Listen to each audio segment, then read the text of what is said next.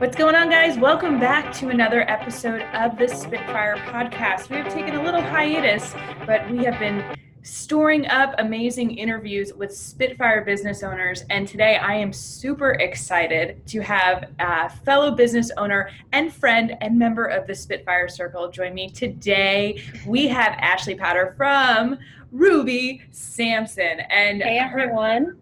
she's just going right in. She's like, I'm I ready to am. talk. Let's do this. I'm so excited to share Ashley's story because it is such the quintessential entrepreneurial journey of like really taking the lemons of business ownership and making some lemonade, limoncello, lemon drop shots. Anything you can make basically from lemons, right? Right. I mean, lemon rinds, lemon juice, all of it. So we're going to jump right into it. Tell all of our listeners, all five of them, I'm just kidding, all 5 million of them, a little bit about your journey with Ruby Sampson, your origin story. Absolutely. I'm super excited to join you guys today. I don't even know, Lauren, how long we've known each other now, but I'm a part of her wonderful Spitfire Women's Business Group. But Ruby Sampson is actually my grandmother. She's the namesake of my brand. A lot of people confuse me as Ruby, which I could be called worse things. My name is Ashley, and I am a third generation seamstress. My grandmother, who is from Guyana, my whole family is from Guyana in South America. I am a first generation American though. And my grandmother was a well-known seamstress. She taught my aunts how to sew. They taught our generation how to sew, or at least the ones who were interested enough to learn. And so I really started this business out of number one, necessity, and number two, just honoring, the blood that runs through our veins, like this need to get in front of a sewing machine and like make something. But my background is actually in languages and communications, and I have a degree in languages from Pace University. And I started to study abroad when I was 16 years old, my junior year of high school. I was a Rotary exchange student, and I moved to Valladolid, Spain. For anyone who's ever been, it's about 2 hours north of Madrid. And at the time when I moved, my hair was relaxed, which for people who aren't familiar with black hair and black hair culture, it's a chemical that you put in your hair. We call it a perm, but for other hair textures, a perm could mean it makes your hair super curly. But for black hair textures, it means it does the opposite. It straightens your hair. It is a long process. Sometimes it can be a bit painful. You can get burns and scars on your scalp if you keep the chemicals on too long. I'm not going to get into it. There's movies about it. Chris Rock made an amazing documentary about it. But when I moved the first time, my concern was not that I did not speak a lick of Spanish. My concern was, I am moving to an all-white community. What am I going to do with my hair? And I was just lucky enough that time to, I think it was my second or third day, I saw this beautiful Black woman just gallivanting through the streets of Valladolid, and I stopped her and in like very broken Spanish asked, like, who does your hair? And she just happened to be a hairdresser. And so we formed a friendship. But fast forward 4 years later, I was in college and I was going on my second study abroad experience, which was in Shanghai, China. So my languages are Mandarin and Spanish. And with China, I definitely knew the likelihood of me having help to do my hair was like slim to none. So my mom and I together did the big chop where we basically shaved our heads. Like we just shaved off all the chemically relaxed hair. And so we transitioned to natural together. But at the time, there weren't the blogs, the movies, the education around managing natural hair still wasn't what it is now, what it is today. So I really was kind of making that transition alone. Like my mom and I would kind of, figure it out together. But on top of having to worry about my hair, I was probably one of 3 Black students in my program of like 100. Shanghai at the time was a city of 20 million people. There just weren't a ton of like Black hair salons. I don't know if there are now. I wouldn't be surprised. There's quite a large, like a growing African population there, but I really didn't have the resources. So my first like 3 years of being natural were actually hell. Like I remember I was walking through the market one day and this woman who was actually vending came up to me and I just literally felt like her nails like claw through my hair into my scalp. And I don't take it as a racist incident. I just think she was genuinely curious because there just weren't, you don't see a lot of like Black women on television in censored communist China. So it was more of curiosity. But at that moment, it felt like a microaggression. And my friend was way more upset for me than I was for me. He was just bewildered by the fact that she felt like that was okay. So I remember he had like pushed her off of me. But I just, it was really a point where I was kind of like a commodity. Like I was a museum artifact, walking through the streets of China. So it was around that time where I started to get back to my family roots and, start sewing. And I lined literally like all of my clothes, my pillowcases. I just made this switch to silk really. And it helped just with the manageability of like my hair, helped me feel a little bit more confident, helped me just, even with my coursework, it took, it kind of gave me my time back in a sense. I wasn't spending like hours and hours on my hair. So when I started lining everything I had with silk and wearing more head wraps, I just had especially when I moved back to New York, I just had random women stopping me on the street, like asking, where did you get your head wrap? Like, where can I buy it? At the time, I was thinking like, oh, thank you. I don't sell them though. They're just for me because I'm still stumbling through this whole natural hair thing. And at the time, I was kind of contemplating just reverting back to the relaxer because it was just easier to manage. And for those of you who don't know, like curly hair textures tend to be drier. And so it takes more product, more moisturizing, more conditioning. So at the time when people were asking me this, it really just kind of sparked the idea of like, okay, well, maybe people I don't know, complete strangers, are willing to buy products from me. Like I hadn't even really considered it. So that natural hair journey really did spark like that fire for business. And then of course, just getting back into the machine and sewing made me feel like more connected to my family and my family roots. And so that's how really Ruby Sampson was born. But I had a period of probably maybe 2.5 years. And within that span, I had actually moved to Swaziland in Southern Africa. It's kind of encapsulated in South Africa, but it's its own country. But it was in those 2 years where I kind of fumbled with the idea, but didn't really get started. It was just like a wish list. But it wasn't until I moved to DC where things like took off and I had a website I incorporated, people were buying from me who I did not know. And that was really like, for me, like that started my proof of concept, truly. That's how Ruby Sampson wasn't like born overnight. It was just. What is? It was several years of just toying with the idea. And then I was finally like, let's just do this. Time is a ticking. Hell yeah. So taking this like very raw and real experience of going to a place where you don't have the support system, you don't have the resources to maintain what you knew, and it really became that catalyst for you to get back to your roots and connect to your family.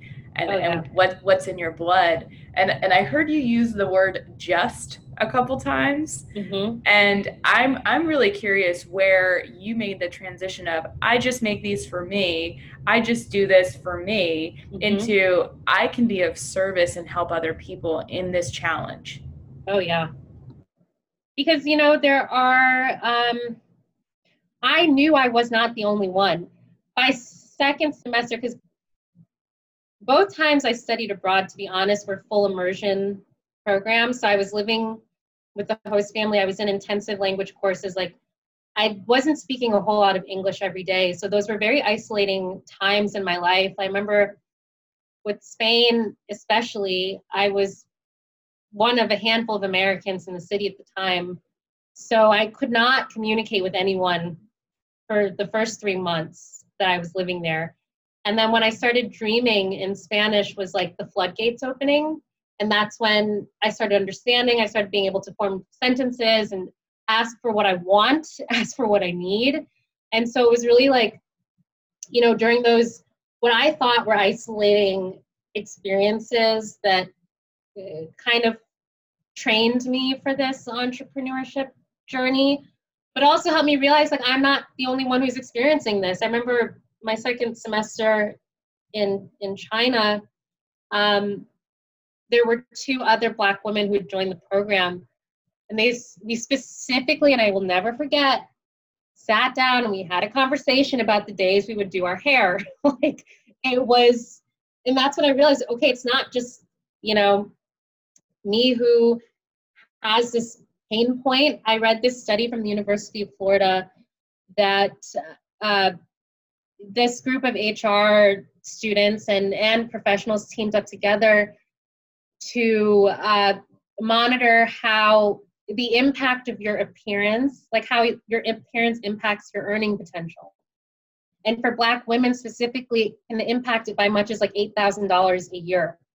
And so it's, hair is not just a trivial notion for Black women. It really comes down to dollars and cents. It's not always how skilled and talented you are, but it's branding. It's how you present yourself to the world. It's how serious people take you.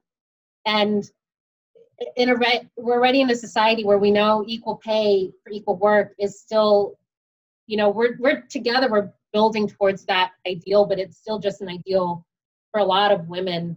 So once I really realized it's not just my problem, it became much easier for me to say, I'm a designer, I'm a business owner, I'm an entrepreneur, because it took me out of my own head, and it was more of this is a service to provide. So I didn't have to necessarily like hide behind oh, this is just for me.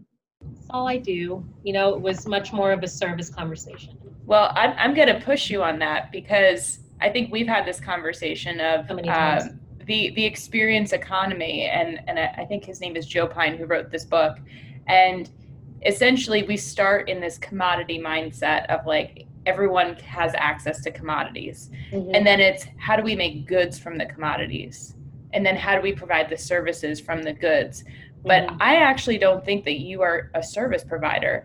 You create an experience which actually allows people to transform. And when you talk about that inner confidence that you allow people to tap into because you have resolved this, and not only have you resolved a challenge, you've allowed people to really like own their presence with your product. That is what you have opened up for people. I received that. Thank you. I really do. When people ask, what is Ruby Sampson, I definitely say we bridge the gap between hair care and fashion for the textured hair consumer. Just because I do think there is a lack of representation for the products that are on the market. I remember when I first became natural, I couldn't find a silk-lined head wrap.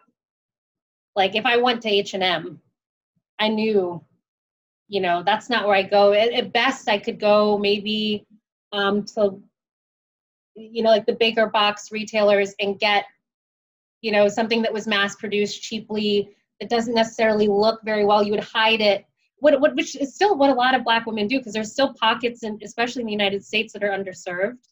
And so a lot of women, they'll get a really cheap synthetic silk or satin scarf, and they'll put it under their hat, or they'll put it under their head wrap.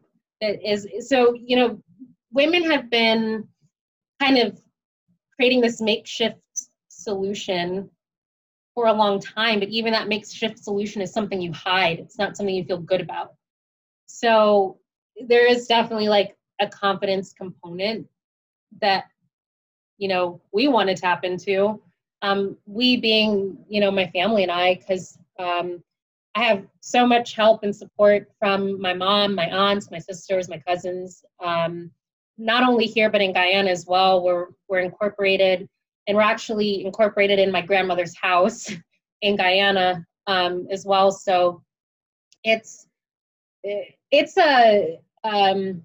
going back to what you said, it is a confidence piece. I guess we flirt on the lines of, service and product as well. We do a ton of head wrap tutorials, but it's definitely about making women feel confident enough that you don't just have to wear your head wrap to bed. We have lives to live. You can have a polished, elevated look. If you want something more muted, we can meet that. If you want to be loud and proud and bold with fun colors and prints, we can meet that, but you shouldn't have to necessarily hide every aspect of yourself. I think right now we're at a society, like where we are in our society, we're at this turning point where we can be, more proud of our heritage, more proud of our needs, our hair care needs, for example, alone, just that alone. I know that New York, I think California just passed like an anti-hair discrimination law, which did not exist before.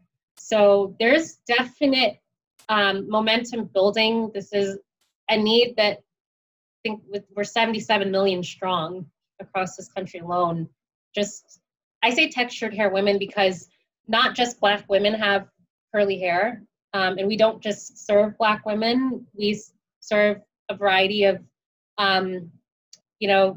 races and ethnicities, cancer survivors as well.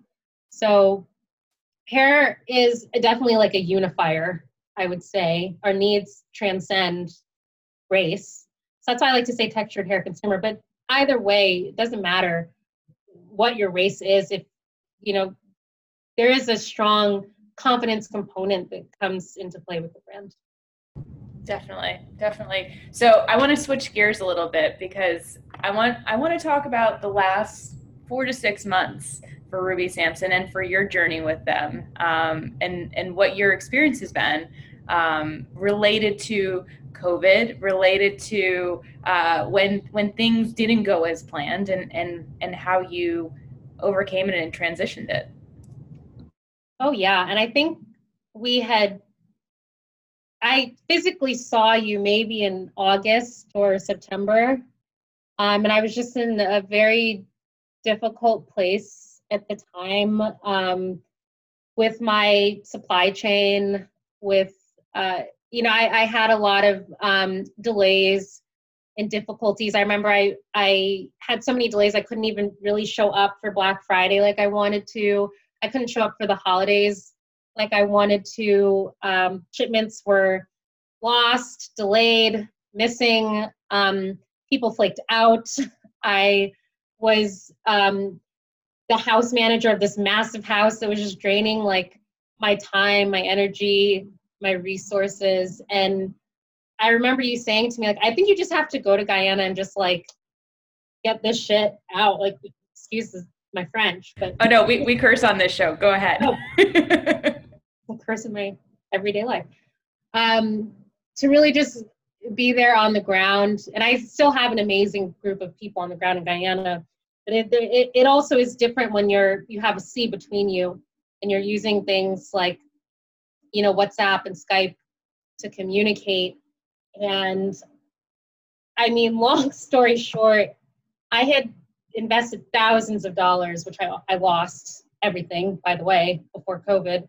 Thousands of dollars into getting, our fabric printed. So one of the things that we've done in the last, I would say, 2 years is we've really focused on just honing in on that inclusivity component of the brand by printing our own fabrics. And so, like, for example, the dress to my left, or I guess to your right, if you're looking at me on video, this dress is actually a custom print that features one of our favorite like breakfast dishes in the islands. Some islands they call it Johnny cakes, but in Guyana we call them bakes and saltfish. It's like a pastry with baked codfish. It's delicious. We eat it usually for breakfast. So, okay, this head wrap I'm wearing is a two-tone solid, but this one here is Guinnep, which is kind of like a grape that only grows in select islands in the Caribbean. And so with that said, we have a very structured supply chain. Like our, things have to move methodically. And when one thing doesn't happen, it screws up everything else. And so long story short, we get to Guyana, I leave my material there, and I think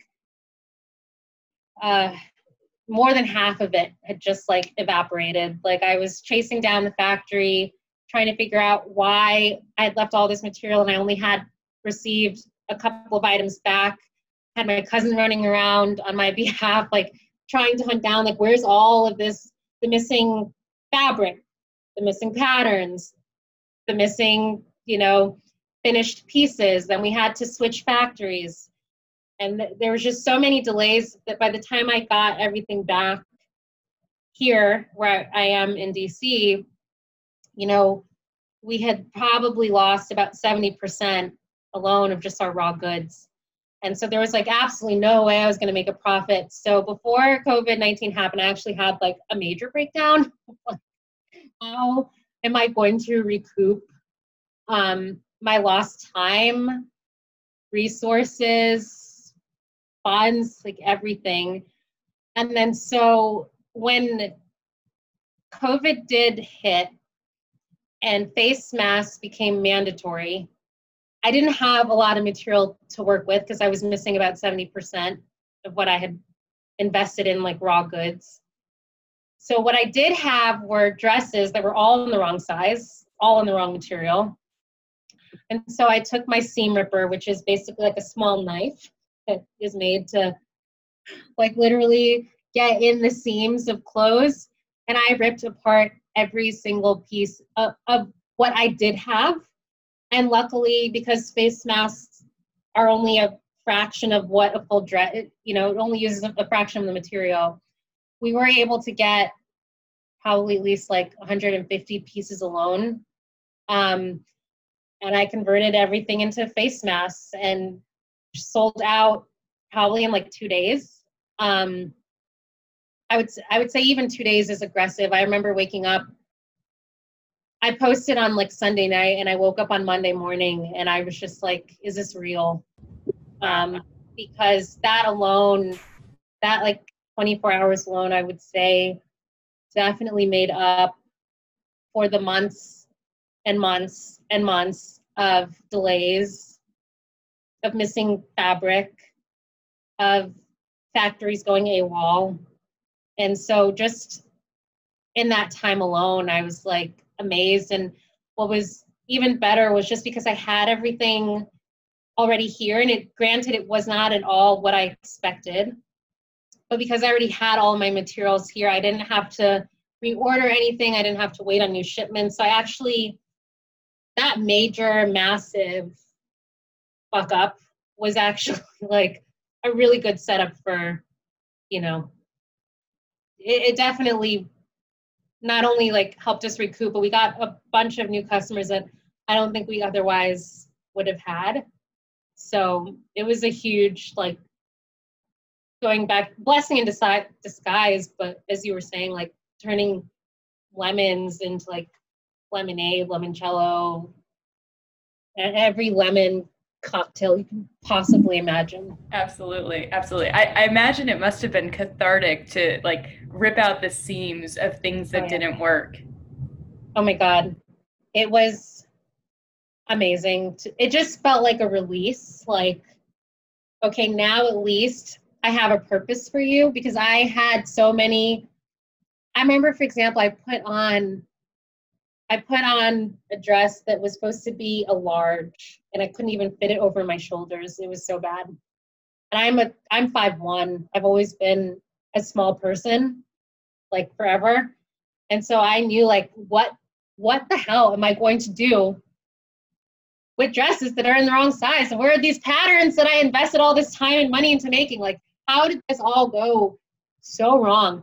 And let me just say, like, the team that I do have in Guyana is amazing, and they, salvaged and they helped me with whatever they could. But it just felt so good to just be like, oh my God, I'm just undoing like months and months and months of stress and, misdirection and mistakes. And so it felt like so amazing to literally tear it all apart and recreate something new. And I think I was telling you, Lauren, maybe it was last week, or maybe it was even last month when we had our women's group, that, leaving. So I also remember telling you, like, I think I'm just going to move. I think I'm just going to bite the bullet, get my own place, and screw it. I wanted to save way more money than I had when I had moved out. So at the time when I did move, I kind of felt defeated. Like, I'd put in all of this like energy and sacrifice for nothing because I didn't meet my goal. And now I'm going to get my own place and pay like double, triple what I was paying before, because I had viewed that move as more of a strategic like sacrifice for a longer term goal. But when it wasn't happening, I just kept getting more frustrated and drained. And so when I did bite the bullet and move, number one, like just sleeping better, having ideas come faster and more often. And then now it's been probably like 7 months. Yeah, 7-8 months since the move. And I've managed to save like 4 times what I saved when I was paying a fraction of what I'm paying now. So the lesson for me has just been like, especially if you're a spiritual person, if not, don't, then just disregard what I'm saying and just chalk it down to luck. But I mean, staying in a draining situation, you have to put your mental health first. Like, you absolutely, that number one, like, your peace of mind is never too expensive, ever. And as long as you like put yourself first, God provides. Again, if not spiritual, then you will provide for you. Like, you will make this happen. But it was just such a lesson that in the 7 months I was able to do what I couldn't in like 2 years. So my 2020 vision has definitely been like, above all else, pay yourself first. Take care of yourself first, whether that's like your skincare routine, drinking your lemon water first thing in the morning, going on a run, doing your yoga, whatever that is. But that's like the first part of your day, and then everything else comes second. I love that. That has been like the 2020 like lesson for me. Yeah, I love what you said of there isn't a price tag on your peace of mind. Never. Like, you can never pay, like, it's never too much, because nothing else can formulate or materialize if you don't have peace of mind. And let me say, I've pissed a lot of people off. I mean, like, this wasn't like everything's smooth now. They're like, yeah, go ahead, go focus on you. I've been cursed out. Told to go fuck off. You piss a lot of people off when you put yourself first, and that's what you also have to be willing, that's what you have to be willing to kind of give up, in a sense. It's like either the people pleaser, which I was literally, I'm a former elite gymnast. I get it. Like, with USA Gymnastics, they taught us, your ankle doesn't hurt that bad. your shoulder doesn't hurt that bad. Your back is fine. You can tumble on it. And, you're selected from young, like 3, 4, 5. So I get it. It's indoctrinated in my work ethic. You've always been kind of taught, your needs come second to winning. Mm-hmm. And so having to unlearn that has been really hard. And I've tried it in the past, chickened out, caved in, and put other people's needs first, and then been miserable, and stayed in relationships way longer than I should have, stayed in friendships way longer than I should have. But then I'd say the positive side of kind of telling people, like, you know what, you're right, I am going to be the villain in your story, and that is okay with me. I don't Because I'm have, still gonna look fabulous being the villain. well, I'm still going to sleep my 8 hours, and I'm not going to wake up once. I'm going to still have, at the end of the day, my peace of mind. Like I was just telling my dad, my parents kept asking me, like, what do you want for your birthday? What do you want for your birthday? I'm like, I don't need anything. Like, I'm in a much better place this July than I was last July.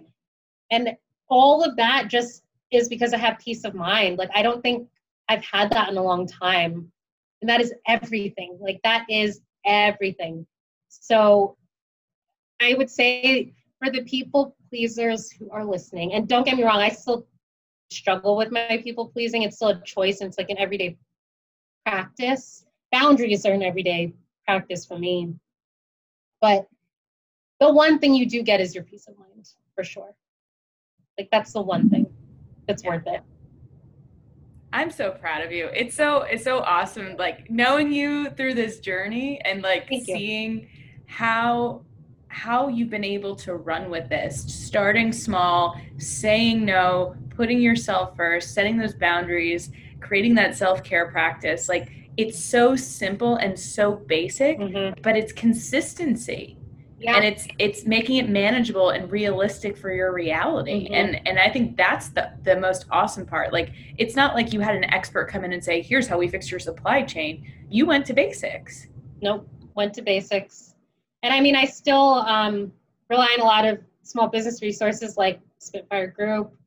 With the DC Small Business Center, I have my advisor. And for those who are listening, I think each state has one. So no matter where you are, you can look them up. I still definitely try to rely on, my network, both of peers and of mentors. And like I said, I don't get it right every time. The hardest thing has been it's been unconditioning what I've learned in the past. I mean, I'm from an athletic family, and both my parents were also professional athletes. Like, it's hard to kind of unlearn some of those unhealthy patterns, but first it's recognizing, I think it's recognizing like what I'm doing is actually, I can be toxic too. I'm not like Hail Mary here. I'm not like, I don't have it all sorted out, but recognizing where you're like cutting yourself short too is just as impactful, probably even more impactful than paying thousands of dollars to a coach to tell you like fix the surface level things. Like those are important too, but you also have to question how you're showing up to certain situations, and asking for help has been really hard as well. Even I remember when I had like my breakdown, I sat there for like 5 minutes and I thought, is this important enough for me to call my parents or to call my sister, or am I like just being really dramatic? And I said, I don't care if I'm being dramatic. How I'm feeling right now is how I'm feeling. It's valid. So even picking up the phone was like really hard thing to do, and letting people know I'm crying. Like I hate that. I hate letting people know like I'm not feeling like the happiest right now. I'm not in the best mood right now. That's always been like a really big challenge. And I think especially with entrepreneurship, it can be very lonely and isolating because especially when you're starting out, you don't have this like team of 20 people you can commiserate with through all of those challenges. So your challenges tend to be more isolating just to you because you're the only one experiencing them. So it's a whole other battle to pick up the phone and say like, okay, I need to vent right now. You don't have to solve this problem for me, but I just need to like get this off my chest. Is like those small things add up to like really big things. Yeah, I think you nailed it right there. Sometimes you just need to feel heard. You just need to get it out of your head and process it and sort it out. And I think a lot of people, especially friends and family, they have a bias where they want to see us happy. So they're trying to like solve our immediate pain, but long term, we've got to be able to fix it for ourselves. We have to feel confident knowing that we're going to be okay and we're going to end up on top, and we have resilience that we've built over many years. Many years. So many, all of those like disappointments and closed doors. And I remember I was on a panel last year with General Assembly, and one of the questions I got was like, what do you do when you fail? And I said, that's interesting because I fail every single day. Like, it's called every day. That's like a constant. You don't have to get stuck there though. I mean, this person was like, I want to start my business, but I think they had like a bunch of, like barriers and challenges like we all do. But those disappointments, I don't think what people realize is how frequent they happen and how it's just as much a part of the journey as being on a podcast, as, having a celebrity like wear your clothes or being featured in a, having your product featured in a movie. Like it's just as much woven into the fabric of like that entrepreneurial experience, where failure at this point, it's like, oh, what? I got like the rudest brush off, whatever. Like, you're just going to keep going. It doesn't necessarily mean it's about you. Everybody has their triggers. Everybody has their shame spirals. Not everybody knows how to acknowledge their patterns and recognize what their triggers are. But I think entrepreneurship kind of forces that mirror in front of you. Because if you're not seeing it, other people are seeing it, and they'll for sure communicate it. So absolutely. Absolutely. It's common. It's so common, and so my boyfriend's a full-time musician, and he's been with me the entire journey of my business, and I used to get really disappointed when things that I thought were for sure deals, when they fell apart. And he always said to me, and I have to remind him of this, and I remind everybody that I talk to, is one thing is not going to make or break you. It is a collection of awesome shit that you collect and you refer back to, knowing that it's all part of the journey. But if you're not clear on what success looks like, on what it feels like, of what your intention is, then you're constantly going to be looking at things outside of you to validate you. Oh, yeah. This is not, entrepreneurship is not for the weak-hearted. Like, it's not just, putting your CEO on Instagram and hoping that people follow you. It is a process every day of checking yourself and your insecurities and realizing what is fact and what is data and what is story and excuses. Oh, yeah. The biggest thing entrepreneur has forced me to do is question my internal narratives of, is that true? Because it's like I told you during our women's business group, I now have customers who were prospects before from 3-4 years ago who was never made a purchase with me, ever. But I've had them on my email list. And I just thought, well, I was like, c'est la vie, they're not ever going to make a purchase. All of a sudden now, buying like first order, second order, third order, fourth, so it's a collection of the effort and action over time. It's not necessarily just going back to like what success looks like. The most successful people we know in the world today are not the most talented, and they're not the smartest in the room. It's not, they just show up, and they just show up consistently. That's it, truly. And I was just saying that to my friend, like Tyler Perry, for example, he gets dogged so much for his work and for his art form. But you can't throw shade on him. He's been showing up consistently. Do you know how many smart people, more talented, better writers, with probably stronger plays and movies have just stopped at like the 12th try or the 15th try or the 20th try? So it's like you can't necessarily count yourself out of the game because someone you saw on Instagram or on Pinterest or, I don't know, at that event is, you perceive them to have more or be doing better. You can't necessarily count yourself out just on face value. You can, at this point in time, buy an Instagram page with 20 million followers if that's what you want to do. So it's not necessarily about just like talent and intelligence. It's perseverance. It's not getting discouraged. And don't get me wrong, I'm sure you still get discouraged and I still get discouraged. But not judging those feelings like as they come. Just let them come. Just ride the wave.